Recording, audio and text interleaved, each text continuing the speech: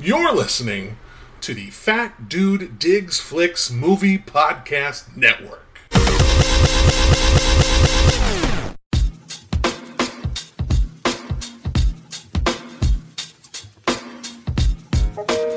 And now, the Criterion Break with Andy and Blake.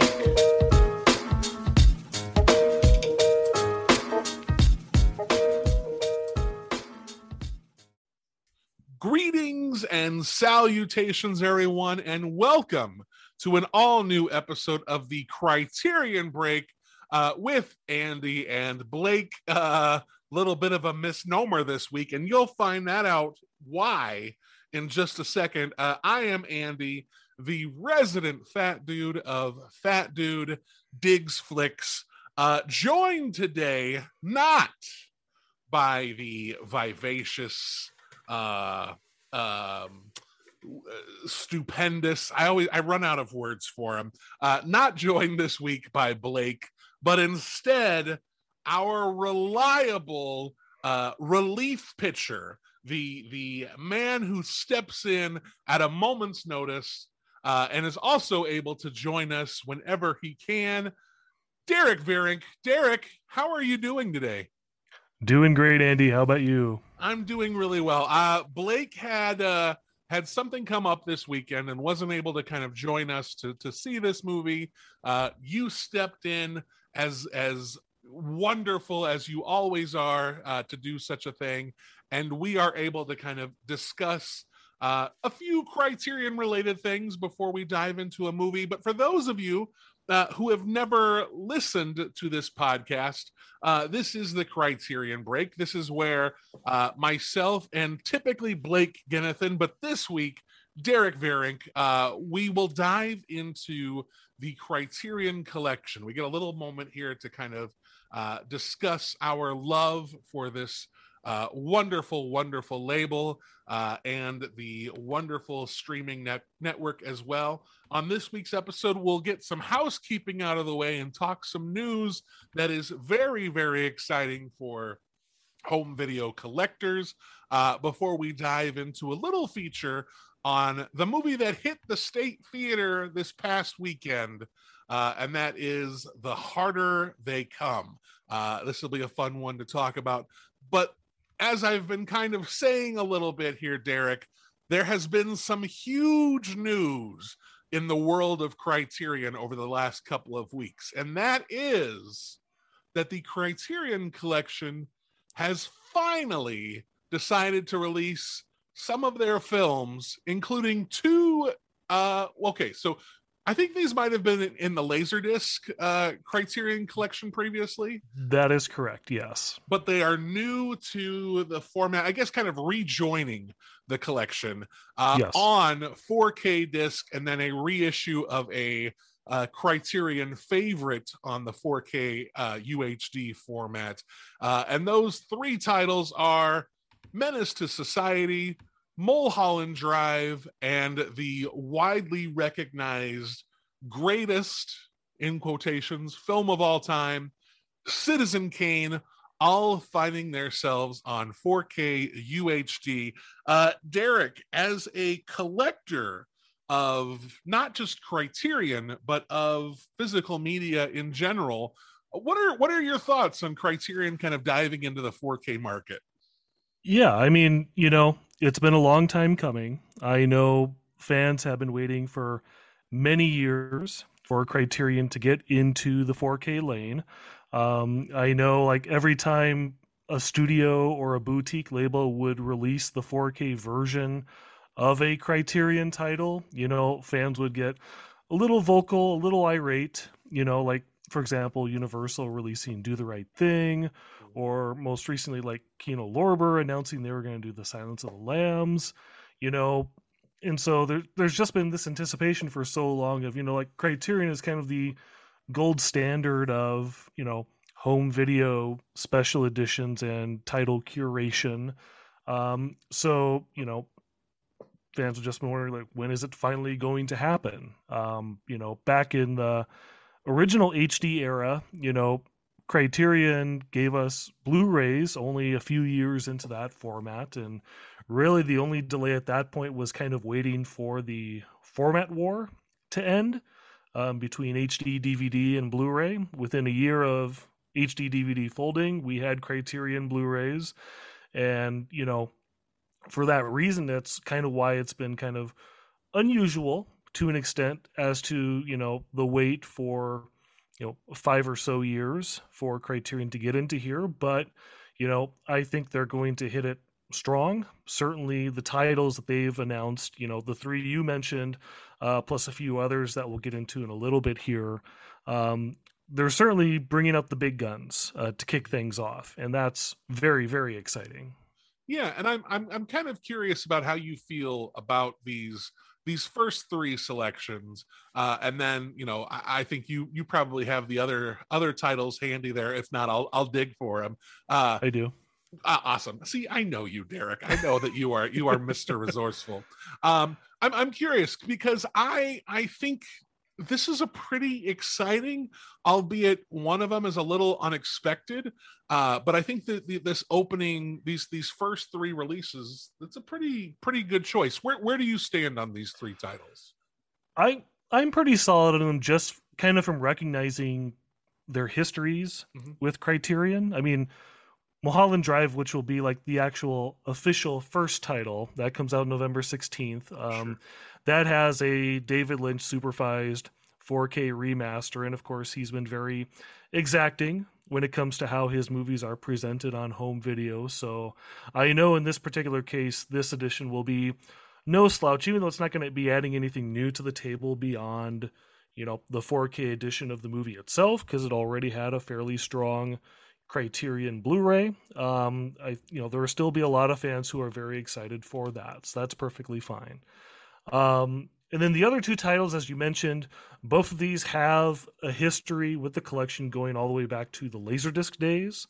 But obviously for reasons, during the DVD and Blu-ray era, Warner Brothers thought it was more important to, keep those titles for themselves, because they're still fairly big hitters. And so Menace to Society, there's a fair amount of great, extras in play here in terms of assembling the participation of the Hughes brothers, in terms of assembling the, bringing the director's cut, which I believe was debuted on the Criterion Laserdisc, I believe. I'll be very curious how that plays out, but the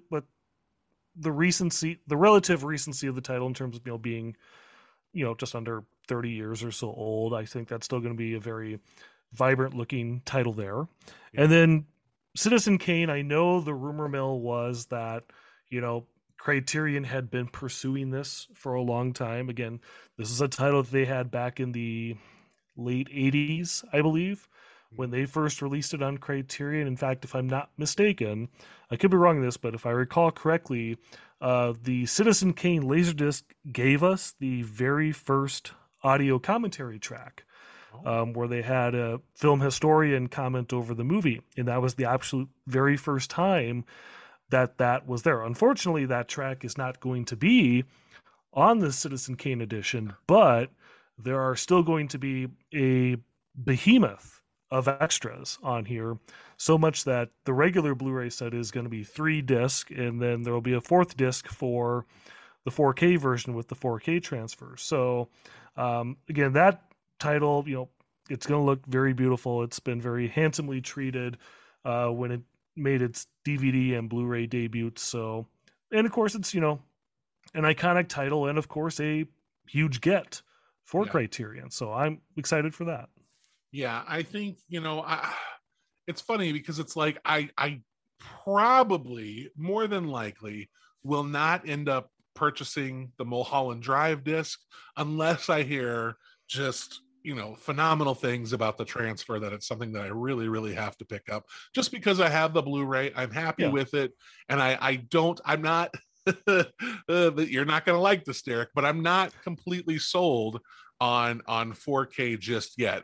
Sure. And I think it's probably because of the hardware that I'm using to view it. I think my TV is passable. My 4K player also passable. But I think if I had better equipment, I would probably be like, oh, yeah, I totally see the difference. I think this is great. I think seeing a 4K restoration on a screen, as we've been treated to with the State Theater and then various screenings at Cinemark, I think those remasters, you can definitely see that they have put a lot of love and care into it. But I think you really need to have the best presentation at home to really notice that tweak between the Blu-ray and the 4K. But that said, yeah, Citizen Kane and Menace to Society, yeah, I will buy those on day one. I'm curious. So I'll talk about Menace to Society first, and I'll get back to Citizen Kane here. I have never seen Menace to Society, and it's one that's been on my list for a very, very long time. So much so that 2 weeks before the press release for this Criterion release came out, I found a used copy at Last Stop and bought it. And now I'm just gonna wait. I'm just gonna wait to watch it until November and pick up the Criterion disc instead.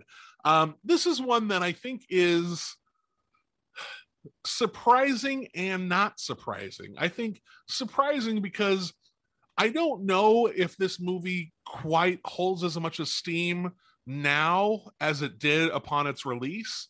I think it's still a very important, regarded as an important film, but I don't think it has like the cultural pedigree as, say, something like Do the Right Thing does, Boys in the Hood does. But I do think that this one still has something to say, and I think people recognize that. So I'm really excited that this one found its way back into the collection. Have you seen Menace to Society, Derrick? I have not either, to be honest. Okay, yeah, I'm really excited to check this out, and I think waiting until that Criterion disc comes out is probably going to be the best way to do it. Citizen Kane, I love this movie. Like not a oh yeah, I feel like I have to say I love it. Like I genuinely love Citizen Kane. I think it is a very smart, very well written, well constructed, brilliantly acted. Like I just think, anytime I hear some large body pronounce that Citizen Kane is the greatest film of all time, I always know it's an opinion, but it's an opinion that I share because I just think this film is exquisite.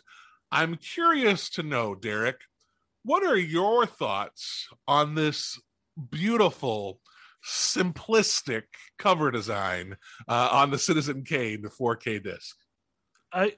I know Film Twitter's response to this cover art. I know that's what you're kind of alluding to. Right. What I'm very curious about is, because I know this announcement for Citizen Kane mentioned that there's going to be some deluxe packaging for this, which we have not seen a full shot of. Right. And that's kind of why I'm trying to hold my opinion on that until I see that in action. Because I'm kind of reminded of, what was it, last year when the Criterion announced Parasite. And they had what was also considered by Film Twitter to be a little bit of a controversial piece of art with like the Morse code design. Yeah. And people were like, well, what's that cover like? But then when you saw the package in action and you saw it was kind of like that die cut area where like if you take the inner case out of the sleeve, and you'll see the key cover art underneath, and the Morse code just kind of overlaps with that, that made perfect sense. So my hope is that, when we see the full package in play here, and it's got to be pretty hefty because, again, you're dealing with either 3 or 4 disc, depending upon which edition you do pick up.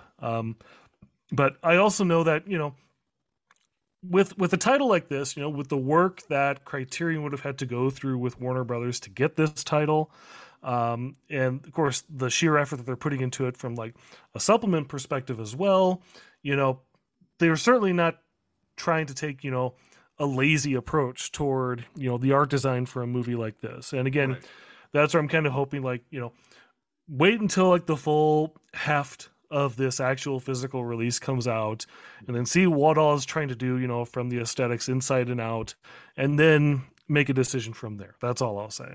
Yeah. And I I really like this. The way it's designed so far. I know that there's going to be more to it. I don't know what that extra is, but I think that right now I really appreciate the simple design of it all. I think when you're trying to create a piece of art for something that is as reputable as Citizen Kane is, I feel like you're going to have someone critique it no matter what. Yep. But I like this. I think it's a very powerful, very simple image.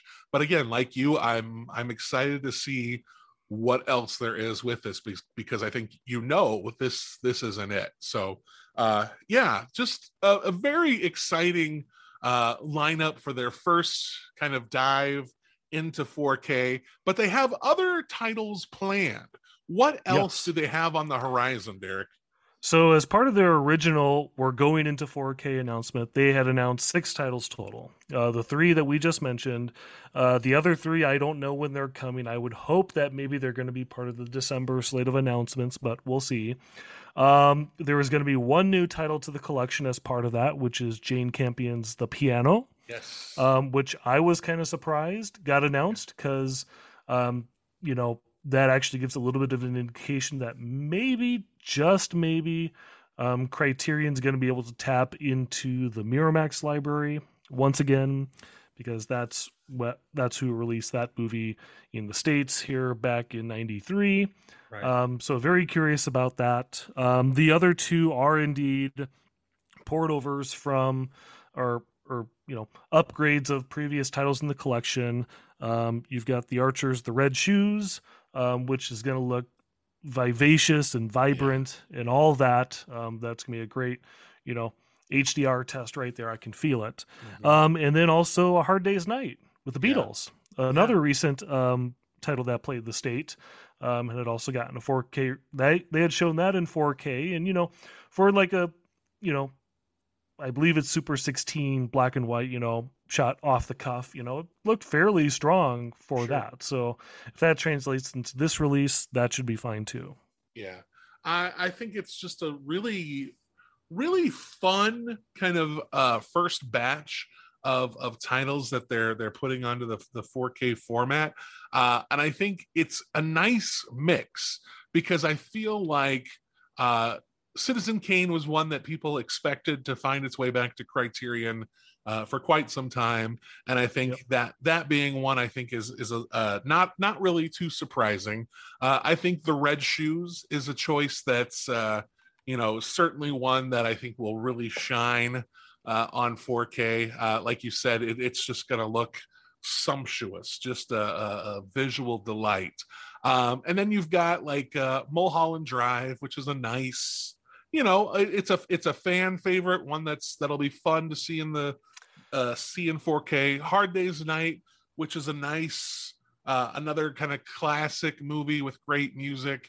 And I think the 2 kind of surprises that are still like really just wonderful picks would be Menace to Society and The Piano. I think The Piano is a wonderful film, and I'm really excited to get to own that. I think I haven't been able to find a copy of that, I think, since its DVD days, like way back when. I do have a Blu-ray of it. I mean, Do the you? problem with this is, so I know Lionsgate released it on Blu-ray when Sure. they acquired the Miramax rights, but of course, because the Miramax library has changed hands so many times Mm-hmm. during the Blu-ray era, those titles kept going out of print. Yeah. And now, fairly recently, Paramount is now the distributor of the Miramax titles, which is why they're doing releases like the Scream 4K disc or the From Sure. Dusk to Dawn 4K disc. But they're also just rehashing or getting all the other former discs for the other Miramax movies out there. I'm even trying to recall if they actually even have put out the old piano disc. It's certainly possible, but that explains why you've endured that. Right. Yeah. And so I think getting to have it in a format that's a little more readily available, with it being in the collection, something that'll be a little more widely circulated for us. Yes. I think, it's not something you'll probably find on the shelves at Target or Walmart, but I think No. for those of us who are into the collection, we know where to find it, and we know that it'll be on hand. So I'm curious. So from my vantage point, and I have not actually stepped foot into a Barnes and Noble for a while now. Does Barnes and Noble carry 4K UHD discs? Are they stocking? I know it'll probably change with the Criterion titles. They'll want to add those, but have they started carrying 4K discs at all? They've only really have had a handful Sure. in the past year or so. There certainly has been no consistent rhyme or reason Yeah. to what they'll carry. I mean, they'll still carry like Blu-rays from, you know, many of the major new releases. But 4Ks have really been a trickle for them. Yeah. Like you said, with Criterion, certainly they'll come through, especially since, as I've noted, in our private chats, these first Criterion 4K releases are going to overlap with the November Barnes and Noble half off sale. Yeah. So certainly people are going to be anticipating Barnes and Noble to bring those in, and I'll certainly be snatching those up, at my earliest convenience with that. So Yeah, I think that's a very shrewd move by Criterion to kind of line those up. I mean, it's just right in line with Christmas shopping.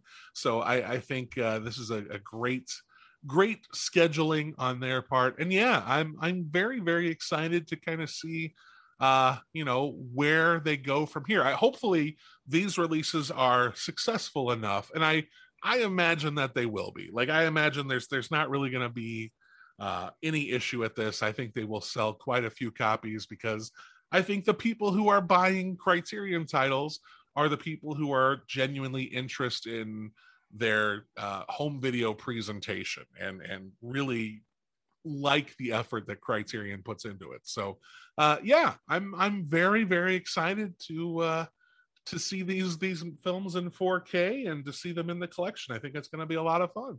yeah. Cool, man. Well, I don't know if there's anything else outside of our featured movie to really dive into. I will ask you this. This is kind of putting you on the spot. Has there been anything else in the collection that maybe you've watched in like the last 2 weeks or so that have stood out to you, even if it's something that screamed at the state that's in the collection, other than the harder they come? Have you seen anything lately that really caught your eye and got you excited?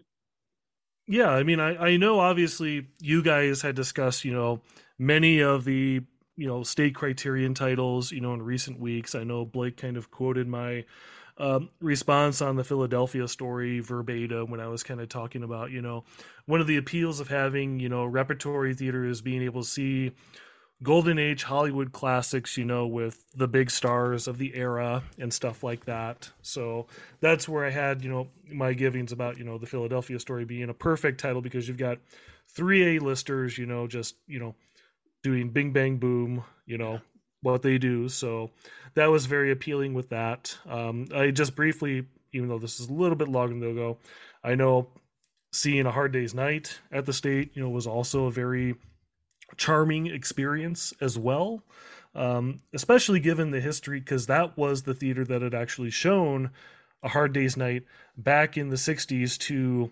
thousands of screaming Beatles fans during the era. So Wow. just to imagine that in that venue really made me feel a bit of fun there. So, and of course the movie is fun too. So what else? I know it also, one title you guys also didn't mention that is in the collection via that BBS box set is Easy Rider. Yeah. Which, that was my first time viewing it. And, sure. I thought it was fine. It was good. Maybe not great. Obviously it's of its era. But, it has its importance for what it was trying to do at that time. So I'm not going to begrudge that at all. And, just seeing I wouldn't say twists and turns, but just kind of the paths that it takes with its narrative, is very intriguing in that sense. So, but yeah, that's basically it. Yeah. I've got to commend you, because one of the fun things that you do is that you post either the ads in the paper or for most of the films Yep. that release at the state, is that you'll post little snippets of the ads for the films, kind of back from when they were released. Yep. Or if there's some other kind of interesting news story around it, you'll post things about that too. And I gotta say, it was really cool to see the story in the state about when A Hard Day's Night came out, because you posted that picture where there were all the fans lined up waiting to see the movie. And the movie is basically about that, how the Beatles were swarmed everywhere they went, Yep. and it was just this massive fandom.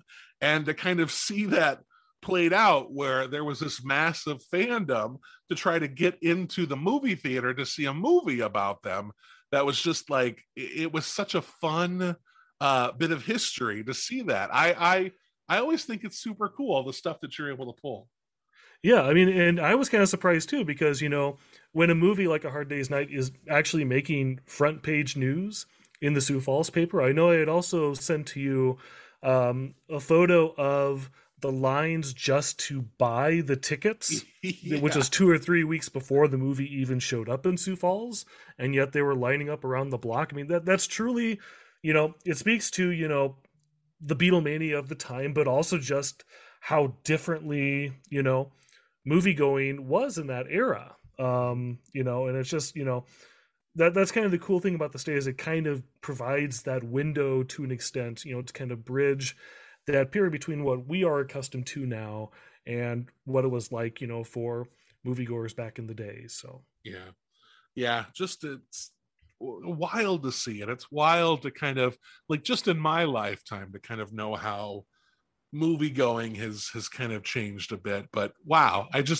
love the kind of history lesson from a lot of the stuff that you post. So yeah, let's dive in to our featured film this week. Instead of doing a series, we are actually just here to discuss one movie that recently screened at the State Theater, and that is the 1972 Jamaican crime film, Jamaican crime reggae film, The Harder They Come. This was my first experience with this movie. I had not seen it before, and I have to let you in on a little secret. My plan was to be able to go to the state and watch it on Sunday afternoon, but I woke up feeling a little blah, so I did not make it to the state to watch it. Instead, I rented it and watched it online. And I don't know that my experience would have necessarily been any different with it. I thought this movie, just general thoughts. I'll get my general thoughts out of the way first, Derrick, and then I'll turn it over to you. I thought this movie was fine. I thought this movie was fine.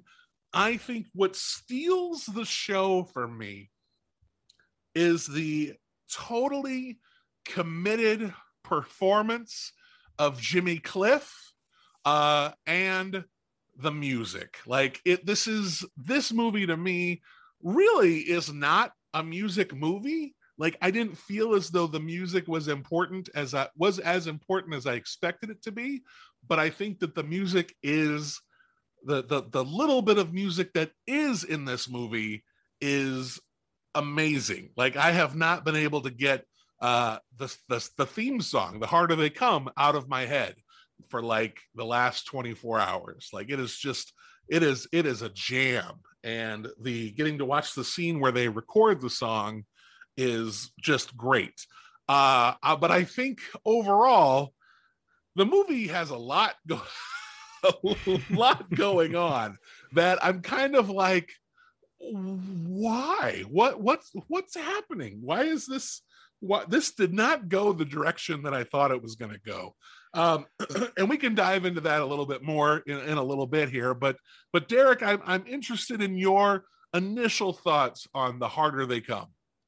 yeah, so I had ultimately given this movie, a 3.5 out of 5 stars. Mm-hmm. And my rationale for that is, I guess what appealed to me the most, I mean, obviously the music is infectious. I mean, if you're going to repeat songs numerous times throughout the movie, like the title song, or you can get it if you really want. I mean, they've got to be bangers, Yeah, and indeed they are. And we should mention the reason the State Theater played this movie in the first place is because this was part of their weekly summer music series. yes, So the big intent with it was, to showcase the soundtrack of this movie in the theater, and that did very well yeah, for its purpose. Um, you know, I guess what appealed to me a little bit more about it, I don't want to get too deep into the themes just yet, but there is a little bit of a mythic, myth making quality to it, that's very intentional, at least in terms of how it tries to set up its character. There sure, is actually some historical context for that too. right, Um, but I also kind of appreciate, because this is a fairly low budget and scrappy movie. yeah, Obviously, film stock shifts from scene to scene.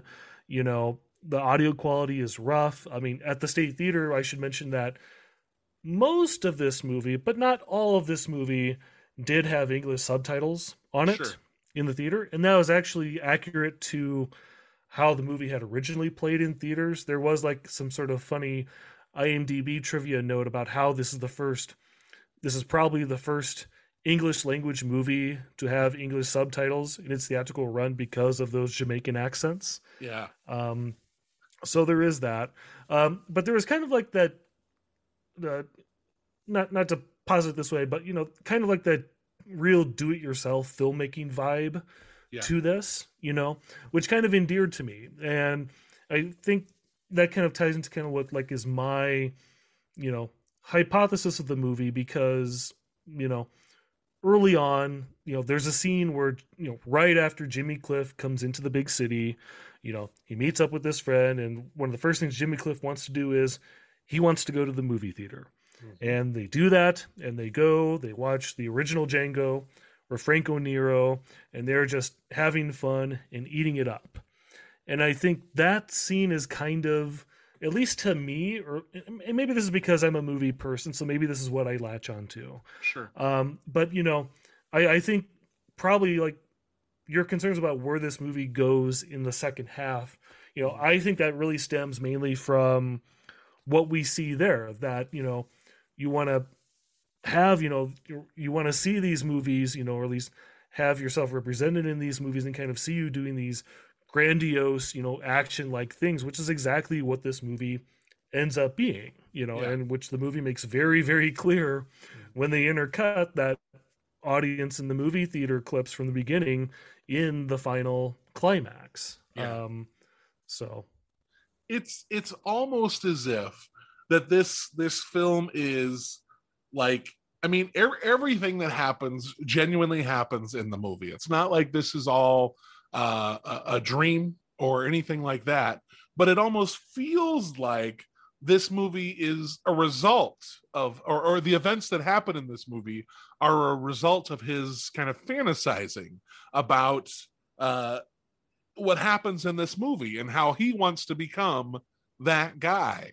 And that's kind of where the movie kind of seems to go in just a different cultural settings.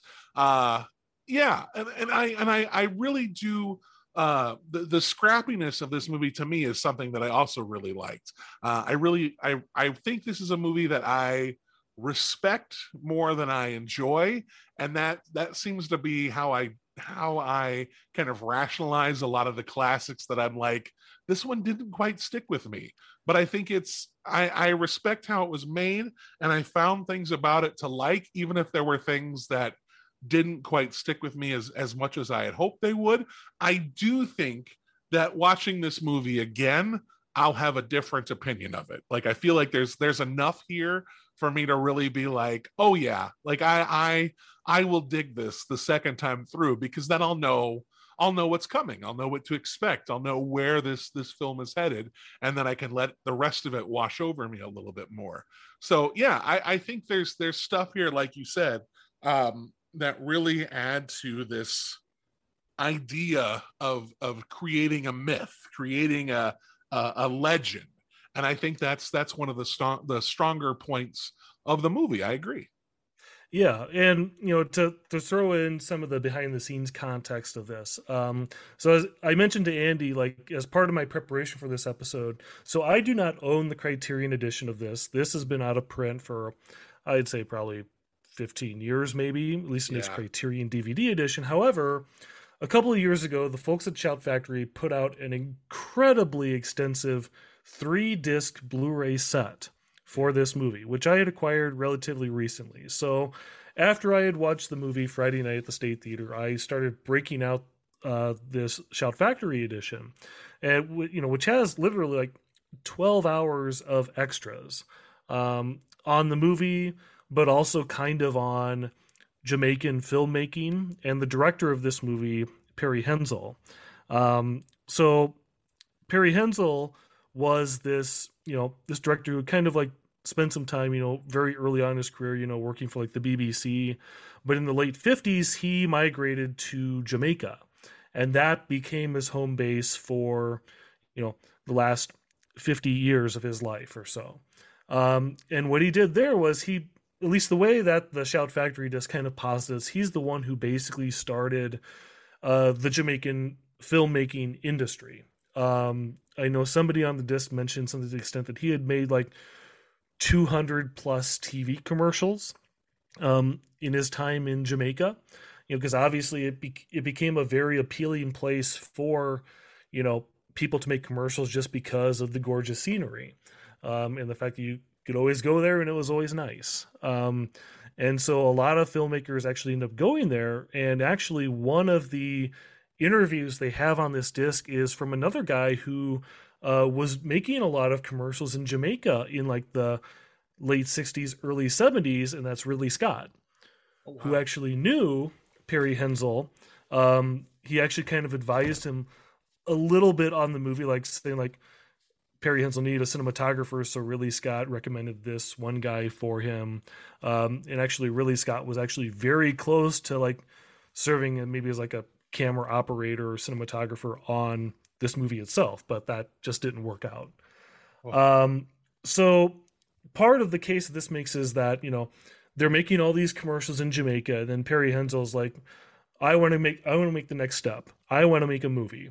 And so part of the cultural context for The Harder They Come is that it is basically the first feature film, made in Jamaica by Jamaicans, starring Jamaicans, really kind of being that, like first real exposure to Jamaican culture, for people around the world.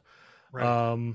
So there's kind of that importance there. That's also kind of what you can explain, like the scrappiness to a little bit, because, they're very much, improvising, how to, turn this stuff into a feature film. Yeah. There was actually an interview with another cinematographer, not the one that I just mentioned, but there was another one, who recalled like his first meeting with the director, and the director showed him like this handful of scenes that he had shot already, which are kind of like big story beats and stuff like that. Mm-hmm. And the cinematographer said, well, now we have to figure out scenes that are actually going to connect these scenes. Which I think gets into kind of some of the, haphazard plotting issues that I know you were kind of concerned about, at least they're trying like to not exactly improvise, how Ivan's journey goes from, new kid in the big city to mythic criminal. Right. But that's really kind of what was going on there. It's just like they're scrambling, to put this together, which has its charms, and, obviously feels a little stitched together because of that. But, I think that's part of its endearing quality. So, Yeah. And I think I can agree with that, because I feel like, with this being the first real Jamaican film with the real Jamaican culture, real Jamaican people, I think being able to have that and have that film and being able to tell a story about Jamaican life, I think it's the highlights are really what we're trying to hit here, where it's like this is the life. We're not going to fill in the little bits. We want to create something and tell this story and make it something exciting for Jamaican people to really latch onto. And I feel like in that extent, they were very successful because this movie has, did exceptionally well in Jamaica, and then kind of found its way traveling on. I think it went to the U. I listened to a little podcast before we recorded, kind of a BBC documentary about this film, and they talk about how it went to the UK first, and really found a nice audience in England, where it became a pretty successful midnight movie. Then it traveled over to the United States, where it was bought up by Roger Corman's kind of film distribution company. And it went that same path, where it became very successful because it was giving exposure to a part of the world that so many people had never really gotten a chance to see before. And I also, in this documentary, they touched upon how beneficial that was, because it allowed people to see the real people of Jamaica, but then how it also had a little bit of negative connotations, because there was the idea that that's what Jamaican life was, where there was crime, there were criminals that went on full-on shootouts against police officers and were able to take them out, where everything was very ganja based. And it might be. I mean, there might be a huge impact of ganja on from coming from Jamaican culture, but I think that it kind of helped the world kind of see that we have movies in America that do the same thing, that are made depicting a section of American culture that is a particular way. Organized crime stories, violent films. I think it's good to be able to see that another culture is able to take one segment of what happens in that life, build up a mythology around that, and then say, hey, this is part of our story, but hopefully you realize that there's more to it than that. And I think it's awesome to kind of see just this opportunity for a community to tell their story, and a community to have a story where they can kind of see themselves up on the screen and be like, they're getting it right because we did it. Like we told this story. So yeah, I see a lot of the charm of this movie. I see a lot of the importance of this movie. But yeah, you're right. I keep getting hung up on the plot of it, and that's just something that I do. But I think there's more to it than just the following the plot of it. I think there's a lot of impact and a lot of what happened behind the scenes to put this movie together that makes it as good as it is. Yeah, I find it interesting you kind of touch on the legacy of the movie, because I think one of the other interesting narratives, that the special edition I watch, kind of sets up is, like, despite, the success of this movie, that momentum didn't really translate to its participants that much, at least in terms of other films. So one of the actual major features on this special edition is the other feature film that Perry Henzell made right after The Harder They Come was a success. And it was, in his mind, it's called No Place Like Home. Sure. By the interviews I watched, he basically had set up as kind of like a very calculated move, to achieve more of a crossover success with white audiences, because he was very intentionally trying to cast this movie with a mix of Jamaicans and Americans. Sure. But this is much more of like an introspective, semi-autobiographical drama about a crew that comes to an American crew that comes to Jamaica to film a TV commercial. Like, he had actually cast like a commercial producer as the female lead of his movie, who gets taken through Jamaica by this Jamaican man, and they have like a passionate romance and stuff like that. It's also amusing because this was also like if it was released when it was released, it would have been the big screen introduction of PJ Souls, who plays like the star of the commercial. It's not like a leading role, but it is her first Sure. role. Grace Jones, this is also, I believe, her first movie.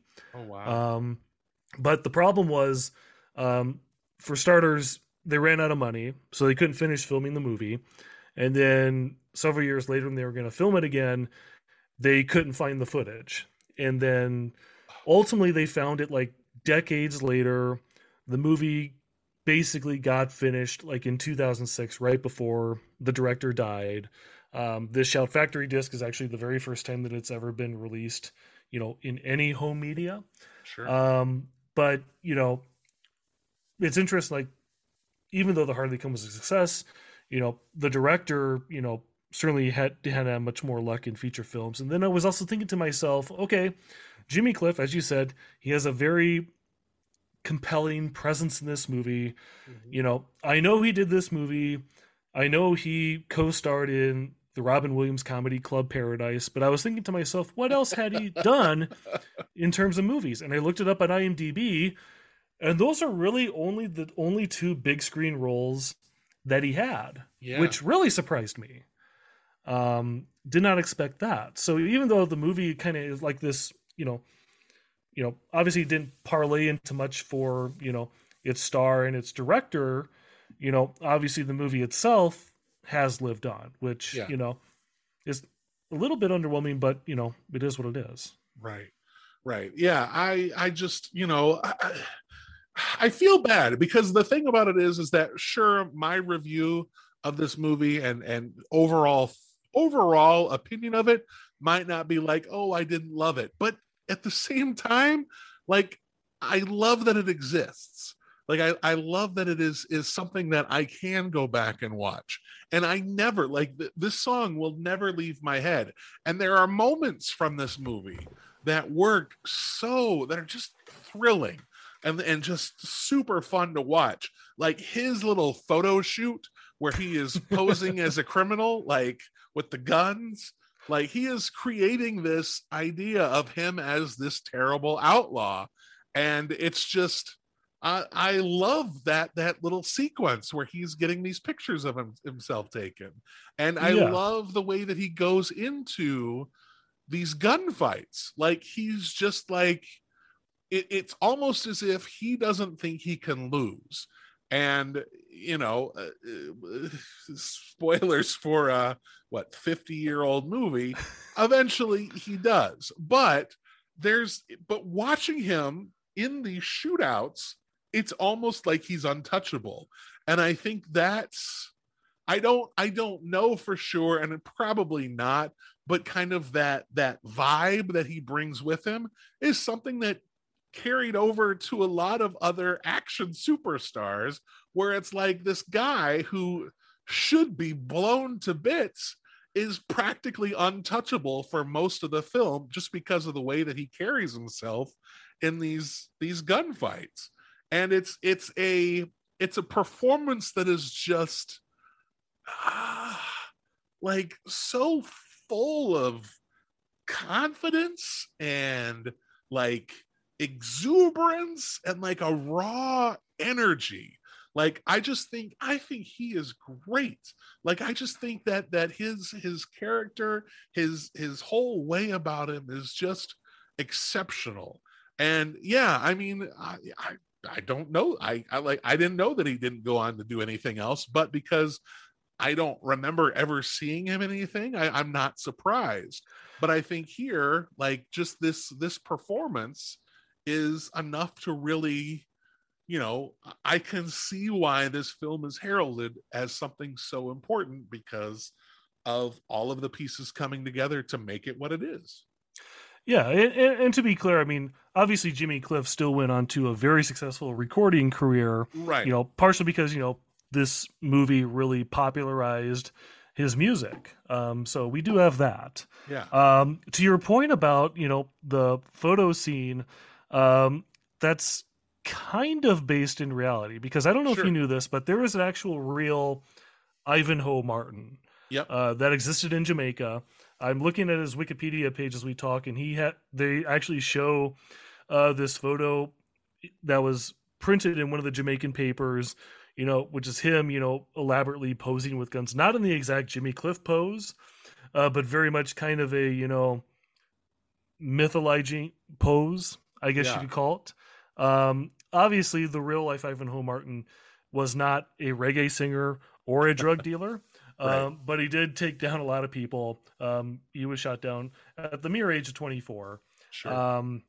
So there's that. One thing that just kind of popped in my head, and maybe this is also a reason why I kind of appealed to this movie, is you'll probably recall that the first time I was on your podcast for the Mothership show, Let's Talk About show, we had talked about the Blues Brothers, which is this all other intersection of crime and music. Yeah. And even though this movie predates it by nearly a decade, it's kind of hitting a lot of those same beats. You're not wrong. Not, Yeah. not necessarily in a comic sense, but Sure. just the way that these kind of intertwine, especially when you get, because there's obviously this early subplot about, he to kind of make his bones, and make some money, he wants to cut a record. Mhm. And he does, he kind of, Jerry rigs his way into the recording studio, get a time booked, and then he ultimately does record the song, but ultimately has a disagreement with the record producer because he only wants to pay him $20 for it. He tries to take it to, various people in town to play it, but because the record producer kind of owns the city, he's kind of blacklisted, so he ultimately does sign away his rights for the $20. But then, near the end, when he is starting to become, this person who's known for gunning down people, the record producer says, yeah, we're going to start playing it now. And of course, it becomes a hit because he's a criminal. Yep. And it's, the fun way that these, plot elements, as disparate as they are, they tie in and interweave, to kind of help, again, build that myth. I think that's your comparison is just it hits the nail on the head, because the Blues Brothers, like, I love the Blues Brothers, and I've loved the Blues Brothers for a long time.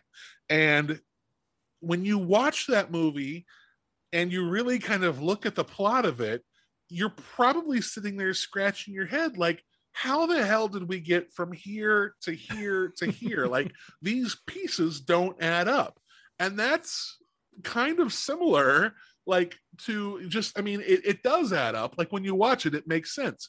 And it's the same way with The Harder They Come. It adds up, it makes sense, but it just feels so like everything kind of turns on a dime. Like, oh, well, this, he's starting off like this. How did he get involved with the church? How did he end up killing this, or like attacking this guy?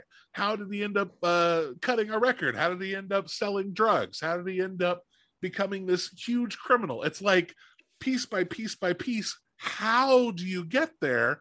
But watching it, you're entranced the whole time that you go along with it. And I think maybe it's the overall, I think the use of music actually in both of them kind of helps you flow from one idea to the other. Now, sure, with this movie, it's really the same two songs over and over again, with The Harder They Come and the other one that you can get it if you really want. Yeah, you can get it if you really want to, playing over and over again. But Blues Brothers, it's something new. Like, it's the various musicians that pop up along the way. But I think that kind of helps the pill go down a lot smoother, because you're like, yeah, this song is my jam. Like, I'm gonna go along with it because I want to hear that song again. But yeah, that's a great comparison, Derrick. That's, yeah, spot on. And I will mention too, I'm also kind of pulling up Roger Ebert's review right now, and he was similarly mixed on the movie. He gave it 2.5 out of 4. I'm going to read some quotes here very quickly. This movie was filmed on bustling locations and overflows with the street life of Jamaica, and the early scenes have an unrehearsed documentary quality to them. But then the filmmakers seem to have been overcome by their memories of American black exploitation movies. Somehow, the opening 45 minutes had prepared us for more. The tender early love scenes, for example, between Jimmy Cliff and his shy girlfriend don't fit the cynicism of the last hour. The characters aren't consistent, and Jimmy Cliff eventually becomes so unbelievable that we just stop caring. The movie's ending is an exercise in plot its beginning and its music deserve better than that. Yeah, but but it's it. Okay, so I mean, I agree and I disagree, and it's Yeah. tough because I think talking the movie through, and I Yep. think that's kind of the way with a lot of these movies, is talking these movies through. I appreciate them a lot more. I think it's, as you put it, it's the building of that mythology. Like Yep. his character is growing into something bigger over the course of the movie, and who he is when he starts out is far removed for who he is as the movie ends. But Yeah. we watch it happen. Like it's Yeah. not some overnight shift. It everything pieces together as he goes through that change. I'm not one to vocally disagree with Roger Ebert, even though I have disagreed with him a lot over the course of my life. But I think this is somewhere where, you know, a half a star more. I think he could have given it a 3. I think he could have given it a 3. Yeah, and to be clear, I mean, you're absolutely right that the movie structure sets it up. Like that first half is basically like Jimmy Cliff gets into the big city, you know, and everything doesn't go his way, you know. He gets his stuff stolen as soon as he gets into town, you know. Yeah. He connects with the preacher, but then the preacher boots him out and he can't even get his bike back that he's been working on. You know, obviously he gets the short shrift, you know, with the record producer, you know. Everything's building to that point. It's like, okay, well, I guess I'm going to get into drugs and crime, Yeah. you know. And that's where, you know, the bell curve occurs and that's where things go up from there. So Yeah, and it's like it's like that's all he sees as to his way to succeed, because everyone else has brought him down so far. yeah, Like his life has just kind of gone downhill, and he's tried to be good, he's yep, tried to be nice, yep, and he can only finally find some kind of success or money or whatever it is good that he's looking for by being the bad guy.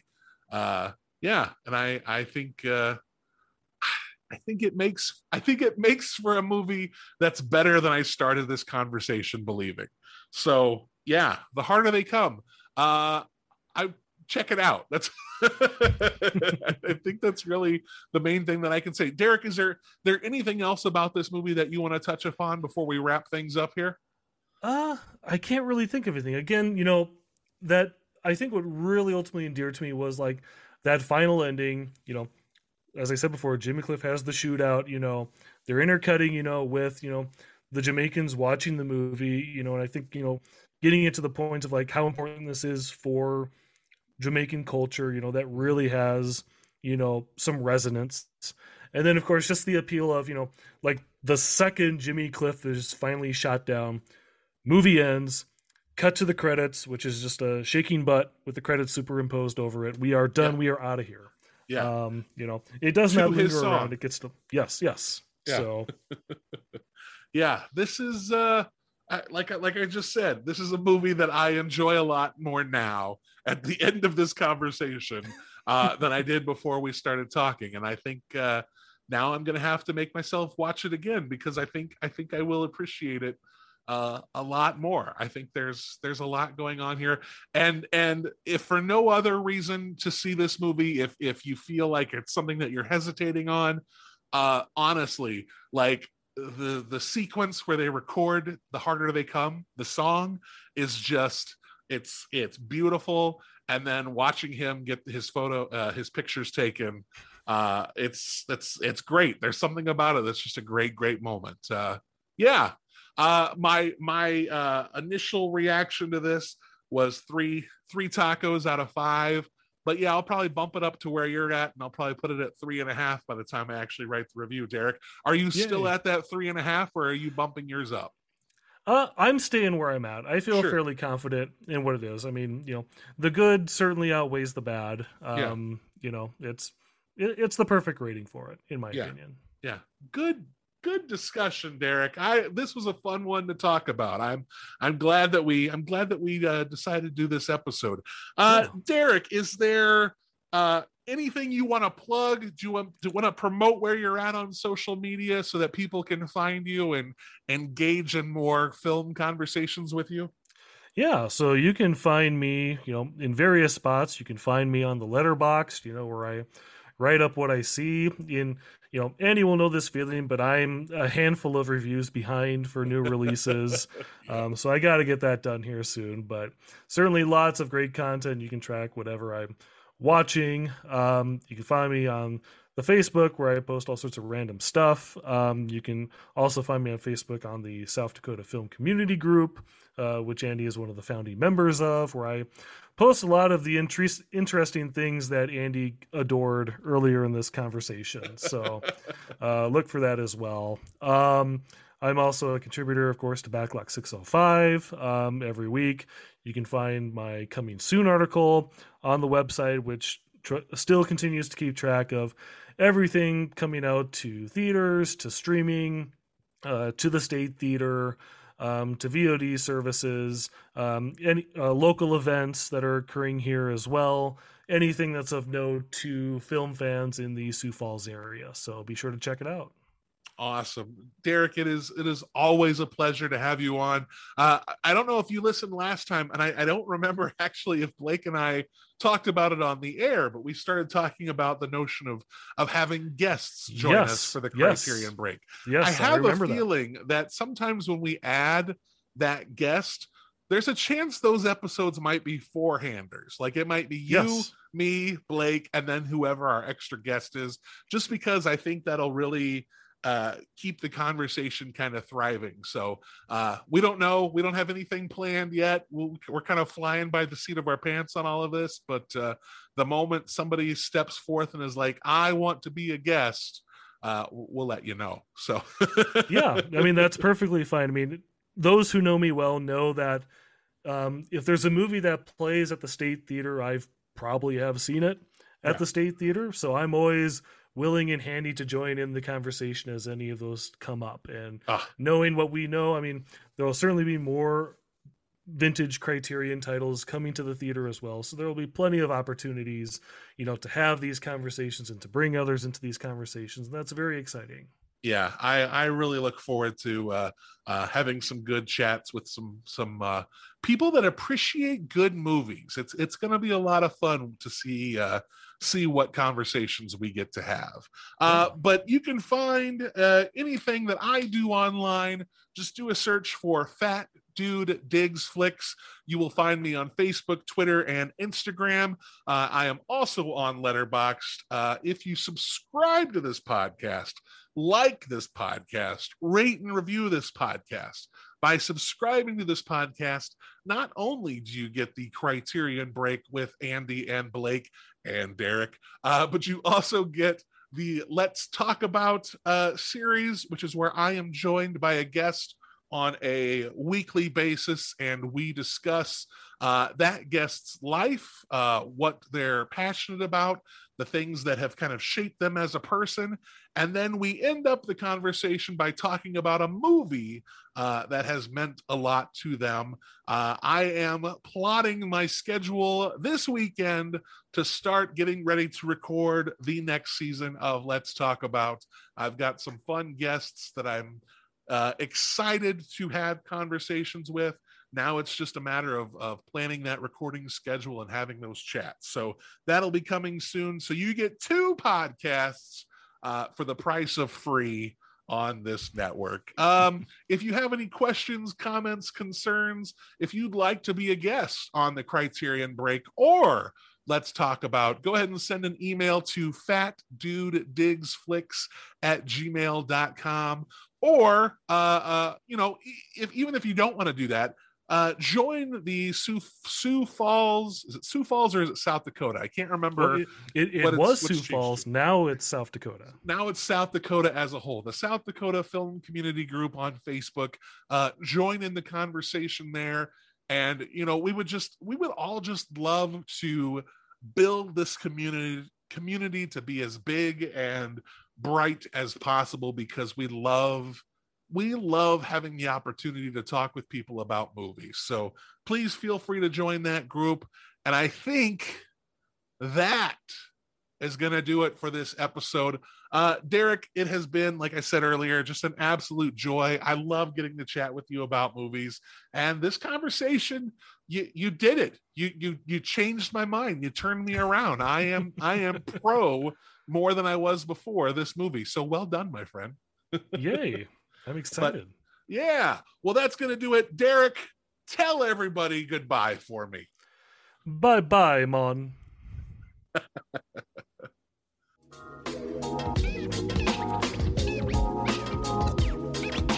You've been listening to The Criterion Break with Andy and Blake.